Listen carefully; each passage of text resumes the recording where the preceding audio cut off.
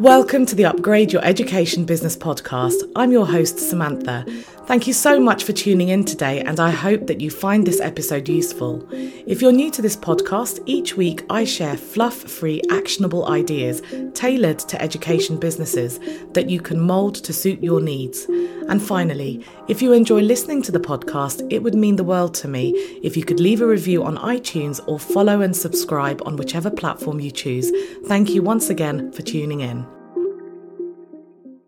I'm really excited to share this discussion that I had with Karen from Mind Marvels because she successfully sells to schools. And the thing I love about her is that she has this great business head. So she's learned from so many mistakes and she can offer so much great advice, actually, to anyone who runs a business. But the reason why I specifically invited her is because what she sells to schools isn't actually academic, which I presume adds a bigger challenge when you're selling.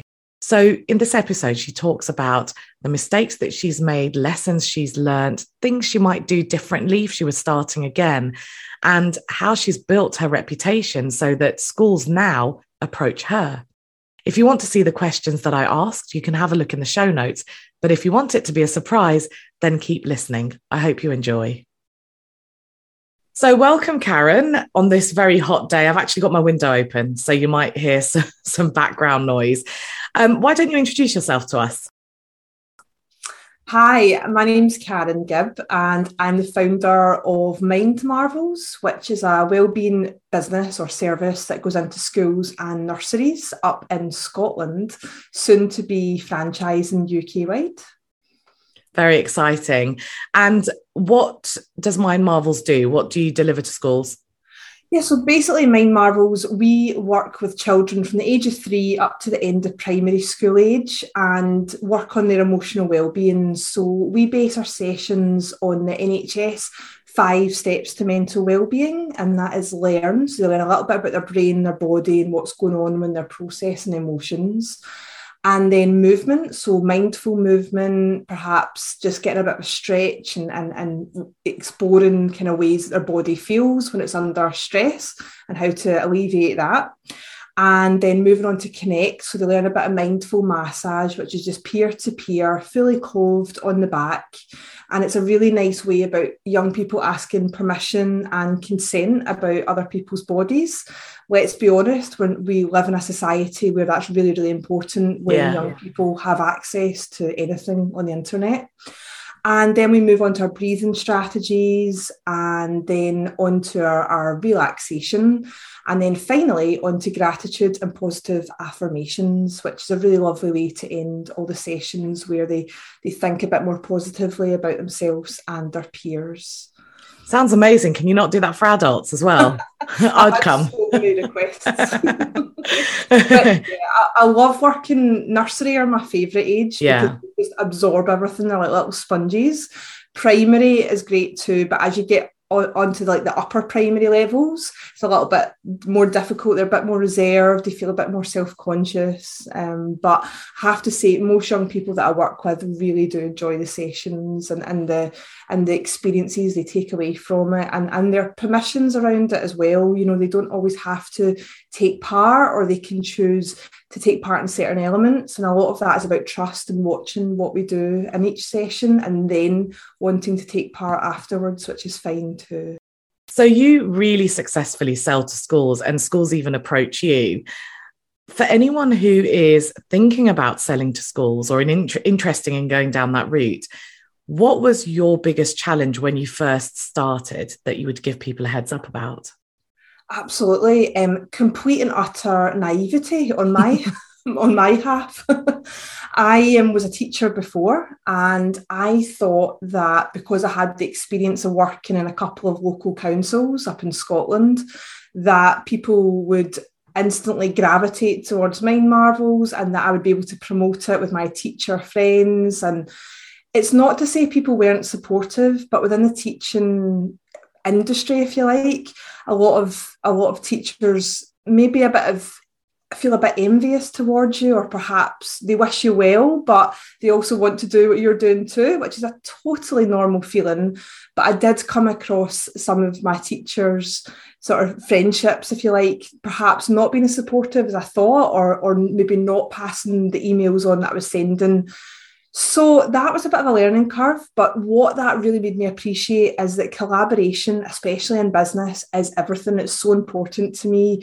We're not about competition, it's all about collaboration. So now what I do is try and support teachers as well that are moving out the profession, if they wish to. But my biggest hurdle was actually getting into the schools first of all. So that communication into schools and how to really get that communication across correctly.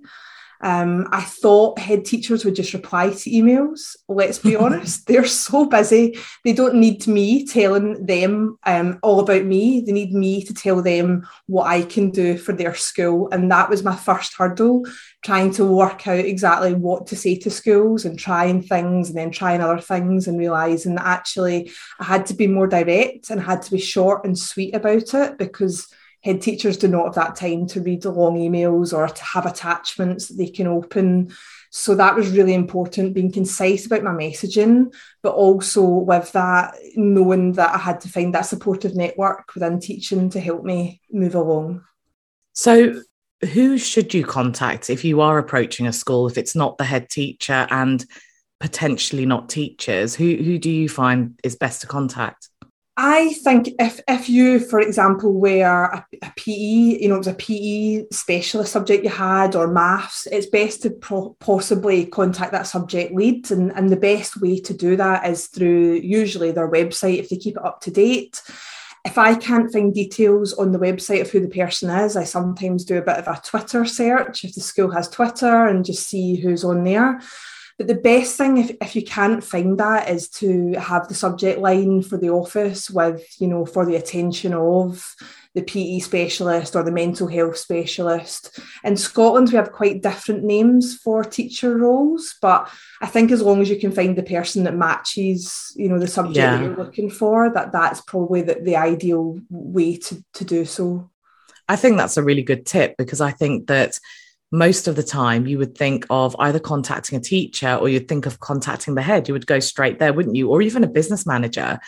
But actually contacting somebody who has a vested interest in bringing that into the school it makes perfect sense. So I presume that you tend to contact the wellbeing lead or the mental health lead, given that the nature of what you offer.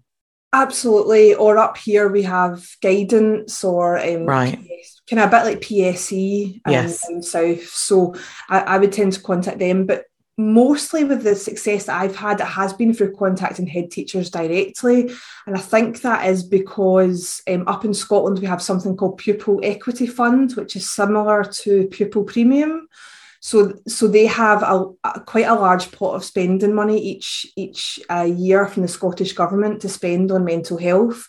So for me, working directly with the head teachers has been great. But what I often find is they'll then direct that email to the deputy or maybe then a mental health lead within the school. So it is just your luck about who actually finds that email. And what I've come to discover is that sometimes we get so excited about our own business, and I love Mind Marvels and it's my baby and I love what I do.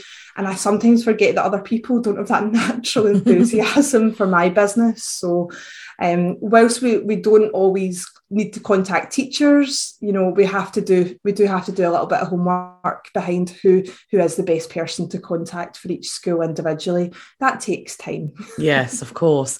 And when you make that initial contact, what do you advise in terms of follow-up? So say you've made that contact, haven't heard anything back. Do you then follow up the email with the same person, or do you try contacting somebody else? How do you feel your way through when you don't really know the business, when you don't really know the school? It's so awkward, right? And this is still something I struggle with. I love to say there's an easy formula that gets you into all these schools, but sometimes you really have to push yourself. I read a statistic the other day that said something like 80% of sales are through follow-ups. And actually now I think I could believe that, as somebody that's quite I'm not an impulse buyer. I like to sit and think about things for a while. So if somebody came back to me, that would be me more likely to sell to me. But from that point of view, especially going from a teacher into owning a business, you think, oh, I don't want to bother people, or, I don't want to look like I'm desperate or I'm hassling. But what you have to do with that is change your mindset. So you have to think, well, actually what I'm doing is supporting young people with their mental well-being, which then leads to raising attainment and them being able to have those good grades. Although that's not the basis for what I do, that, that can, when we're ready to learn with our brains, we then are able to process information better. So it has a knock-on effect, good mental health and, great attainment too. But I think with that, you really have to just sort of dig deep and make a point. I mark in my calendar to follow up 3 weeks later. I also look at timings. Some people say, oh, it's best to send at a certain time of the week. I've just found that I have to have that courage and just send when I put it in my calendar to send. Otherwise, I'll ruminate and I'll think too much about it and not do it. So I don't want to sit here and say it's really easy and that it always works. But I often find that head teachers miss your first or second email anyway. So by the time you send the third following up, they're very much like, oh, yes, would love to, or, oh, I've been meaning to get in touch with you.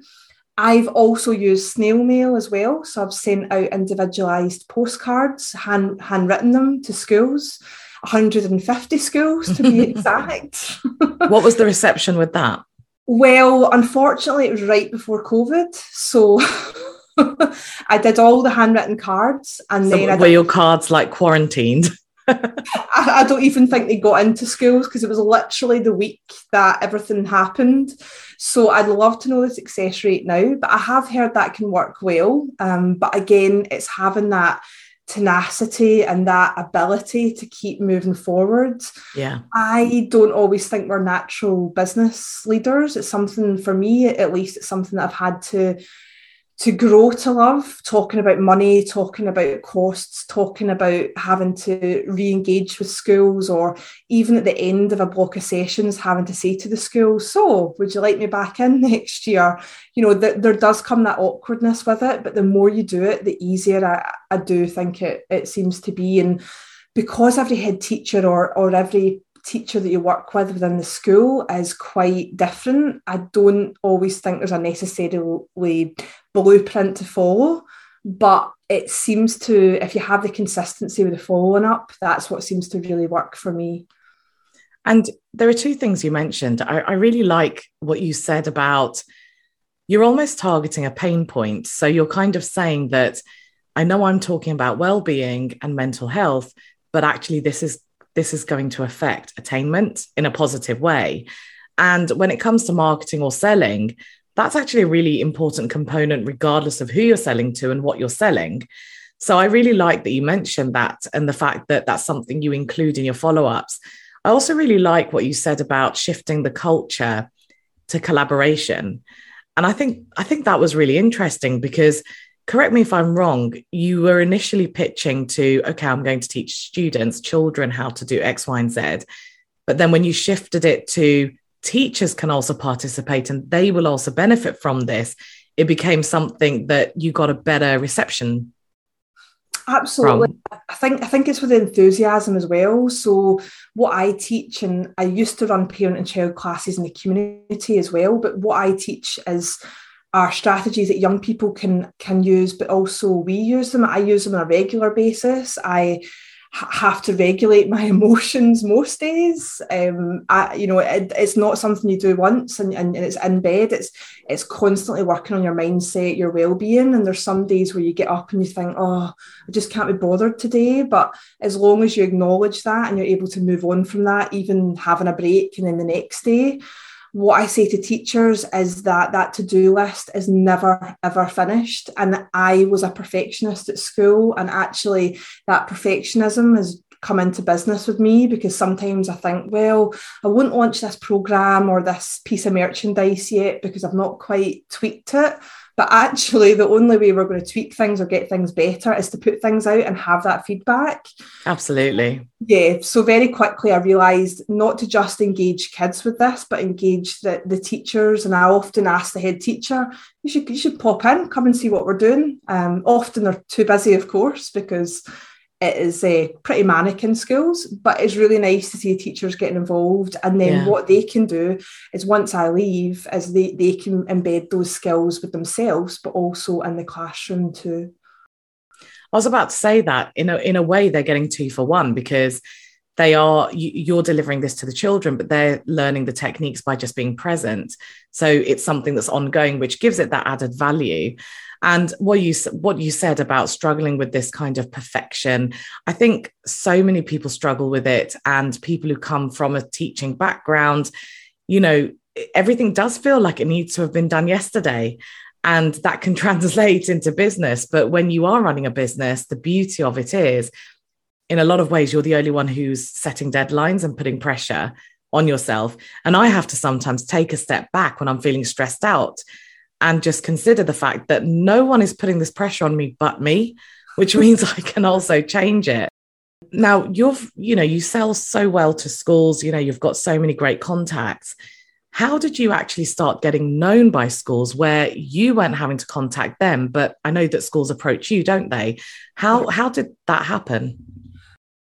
So I took part at the start in everything. So if there was school fairs going on, if there was there's something called Healthy Schools partnerships up here. So I would appear with these stalls with all my Mind Marvel stuff for head teachers to look at. Any opportunity to get in front of parent teacher associations, I would do so. Something that really helped Mind Marvels was working in the community. So before COVID, I ran parent and child classes, and that really got my name out there. I could hand flyers out that parents would then bring into school. And I think when a parent approaches a school about an idea and they've tried it themselves, or they've got a recommendation, that really bolsters kind of your reputation as well.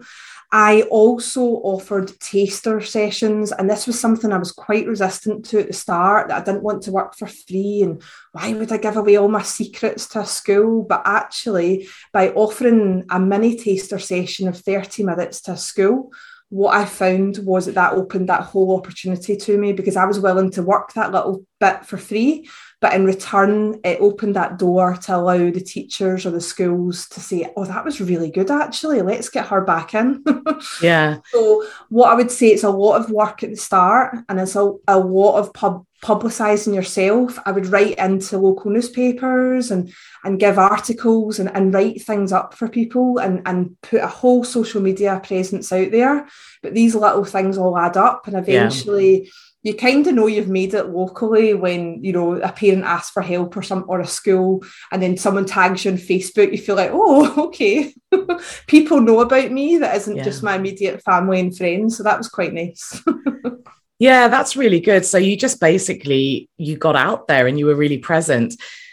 Let's just say you were delivering this digitally and it wasn't necessarily a face-to-face thing, then do you think you would take a similar approach where you would have things like taster sessions? Is that something that you feel really unlocked that contact and your reputation? Absolutely. And I think sometimes we do have that resistance, like, why would I give it all away, or why would I work for free? And I had exactly the same at the start. But when you've got, I guess, no social proof right at the start, or you don't really have the people that can support you that have been through that process, I think it's really valuable. And actually, if you're online, it's even easier, because you can bring an audience in from, all over, if you like, rather than only going to one location. But what has been so good for me is actually using LinkedIn. I was very resistant to using LinkedIn at the start, but I have had quite a lot of work through LinkedIn, head teachers directly messaging me. I've had my name in the paper a couple of times, and I've appeared on podcasts through LinkedIn, because that network, when you first go on it, it's really overwhelming. You think, there's people on there showing off their Rolexes and how much money they've made that month. But actually, when you dig down, there's a real nice educators network in there. I'm sure you would agree. Yeah, there really is. It's a really nice network. And the thing about LinkedIn, I mean, that makes a lot of sense to me because you are selling to businesses. Let's face it, schools are businesses. Yep. And you are selling to them. And so naturally, you're going to have people who are leaders in those businesses on places like LinkedIn because of the nature of the platform. So that really does make sense. And it's really great to hear how much you've got out of that platform. One thing I wanted to ask is that you've kind of already answered this, but I wonder if you could elaborate. I think that when you're selling something academic, so let's say, for instance, I was selling subscription boxes for, I don't know, English, GCSE or something like that. It's a straight line. I know what I need to pitch. I know what I need to say. I know what results I can line it up with. But you're actually selling something that doesn't have an academic focus. We're talking about well-being here. And I know this is a bit controversial to say, but I don't know if you've experienced this, but I've seen a lot of establishments almost tick the box to be seen to be doing it without really investing and doing it properly. So did you find that you had to almost educate the market, or like, how did you actually get in there with something that doesn't have an academic focus that people still want to go for? It's a really good question. And I think a lot of businesses I've spoken to, especially like dance or PE or even things like English or maths, people struggle the other way because they think, well, that's in the curriculum. They already have English teachers or maths teachers or PE teachers. But I think it all comes down to this, how you're selling that to schools. So if you're saying, hi, I'm Karen, I'm a former teacher, I've got this qualification, nobody cares about that. It's how you're wording it to the school. How can you show the school what you can do to increase? Because inevitably all of these things are building young people's confidence, which is then allowing them to be, like we spoke before, the brain ready to learn. They're then able to be engaged in school and have their attainment raised. So if you can be part of these building blocks that are working with these young people to then allow them to feel that confidence, feel that resilience, feel more able to learn, then that has that positive impact within the school. But what I also did with Mind Marvels was I matched it to the curriculum for mental health. So I actually did that in the UK and in every nation and in Ireland as well. So what I could do was I could see where positive affirmations would fit in, where gratitude, and every part of the UK and Ireland as well, or they all have a mental health curriculum. So I think regardless what you are selling, you can match that to the curriculum, you can show that need to the school, and overall you can show how positive what the benefits are of your business can do for that school. Then you're on to a winner there, absolutely. So do you feel like the golden ticket is being able to map whatever you're selling to the curriculum, something that already exists? Because if someone is selling something like what you are in a way that's not as directly mapped to the obvious curriculum, shall we say, then I suppose what I'm asking is, do you think that is the way to get in, or do you think there are alternative ways as well? So would you be tempted to try and educate and shift that culture if the culture isn't already there where they feel there's a need for what you offer? It really depends on the school ethos and the head teacher. Some head teachers, as you'll know, are so driven with data and results and curriculum-led activities. Other head teachers are just really keen to, not that the other head teachers aren't as keen, but they're also keen to really explore the mental health and get that on track before the learning takes place. But we know there's big pressures on schools with Ofsted and all the other sort of barriers in teaching, if you like. So what I would say, it's a combination of things. It's how you're wording to the school what you can do. It's whether they ask, well, what's the benefit of this to the school in terms of curriculum? You can have a document ready. And it's also how you are exploring that with the school. So perhaps offering those free taster sessions. So I always, when I go into a school, I'll bring in my price list, I'll bring in the curriculum matched, and I'll bring in like a little leaflet telling them what it is about. And I always ask to speak to the head teacher. So when I put those taster sessions in, I'll always say I would like a meeting with the head teacher at the same time. And there's been a couple of times where the head teacher's not been there and I've had to go and knock on the head teacher's door. But one time I did that and they offered me, £1,000 of work not because I knocked on the door, but because I guess I had that urge to really tell them all about Mind Marvels and how much it would help, and they had a pocket of money to spend, luckily for me. So I think it's a combination of factors, but be ready for the different kinds of head teachers that you're going to encounter, with some being really data heavy and curriculum heavy too. And actually, well, you did get that because you knocked on the door. I think something I'm really getting from you is that when you do sell to schools, there really is a big element of courage, especially when you're physically going into the school, because you're kind of outnumbered. You're walking into this massive community, this tight-knit community as an outsider. Head teachers are really busy. So if you're asking for their time, you've got to make it count. And it sounds like it takes a lot of courage to do that. And it sounds like you've got that courage. And that's what's really led. Well, like you said, it's a tapestry of lots of different things, but ultimately they seem to be driven by the courage to get out there, speak to the right people, and actually ask the question, because you might feel hesitant to ask for a meeting with the head teacher, but you can only ask. Exactly. And what's the worst that can happen? So when I run the taster session, before I agree the dates, I just say I would like a meeting with the head teacher and some feedback at the time. And then what I'll do is I'll compile, I'll get Post-it notes from the kids, I'll take photos, but then I'll leave the Post-it notes with the school. So if the head teacher comes round or the teachers want to, and then want to look, then it's there. But then the other thing that I do is I take those Post-it notes and turn them into social media posts as well. So it's direct proof that what I have works. And what's great about that is that you're then building that element of trust with, you're having that social proof that things are working for you. You're getting the free taster, so you're having the experience. And then the most important one is you're physically in the building with the people that make the decisions around money. So yes, I felt awful, my stomach was churning. I knocked the door and I was told she wasn't available, and as I was leaving I saw the teacher's office and I knocked the door. I just did it, and she was really pleased to see me, and we had that discussion there and then. I had the pack ready to give her and I said, when can I start? I just made the assumption that I was there to showcase, and then we would talk. And she was really receptive to that. And I think sometimes we're very wishy-washy. I think that's a Scottish term, isn't it? No, we use that too. We're speaking different languages. But we can be very dancing around the subject. Yeah. We don't bring up costs until they ask, and that's really daft, isn't it? Because we as teachers, from a teaching background, we don't talk about money. We are paid an amount every month, but when you're in business, you have to find that amount. Sometimes it's not every month either. It's, it can be really different times throughout the terms. But I think that gives me that drive as well, because you think, well, I'm in the school anyway, I'm delivering this session, I'm taking time out of my own schedule to do this, so I'm going to make this the best opportunity that I can for Mind Marvels. And it worked.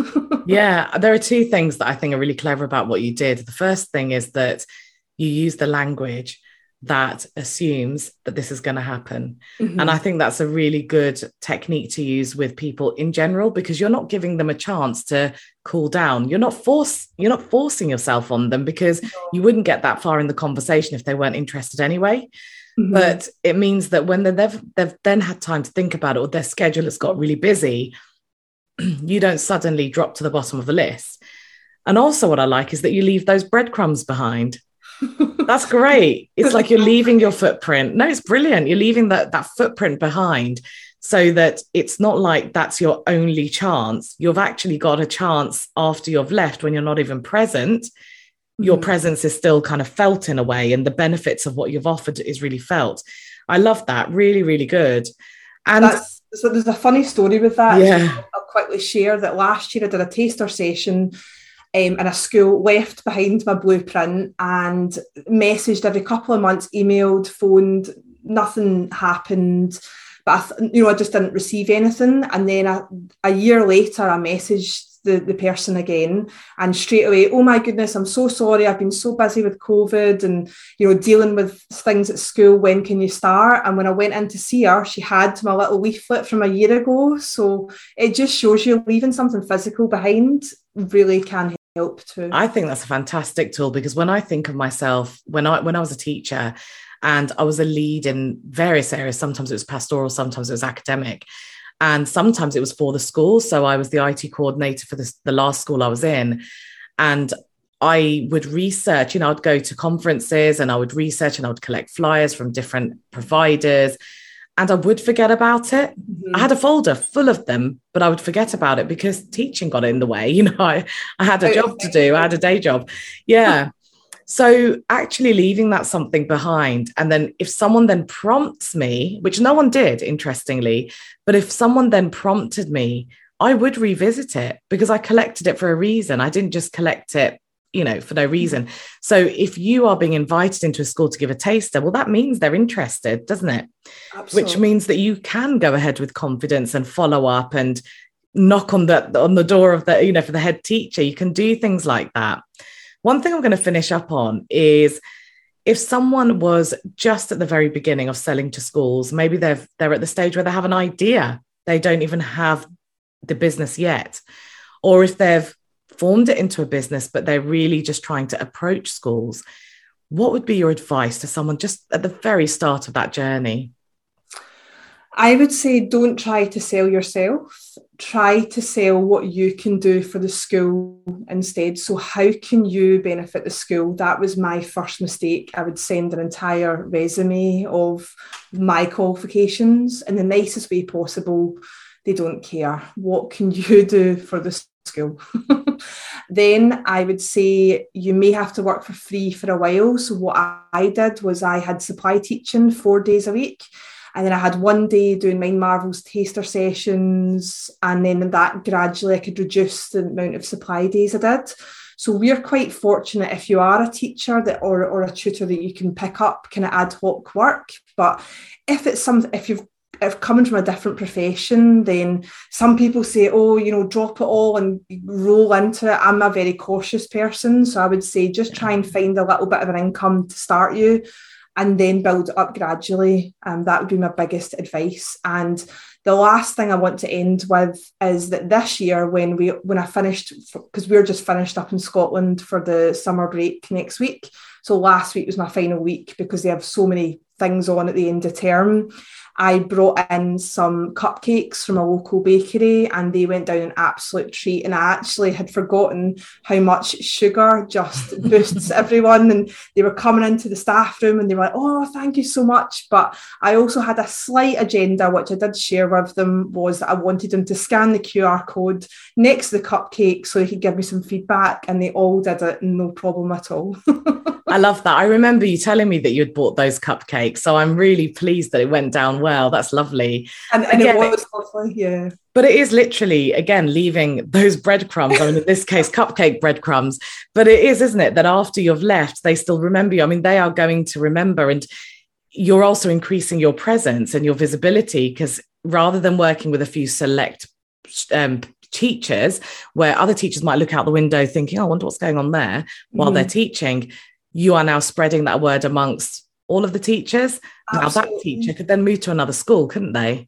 Yep. And then what happened was the deputy of one of the schools messaged me and said, thank you so much for the card and the cupcakes. Let's have a meeting in August about coming back in next term. Brilliant. So I'm not saying the cupcakes did it, but let's be honest. I think they did it.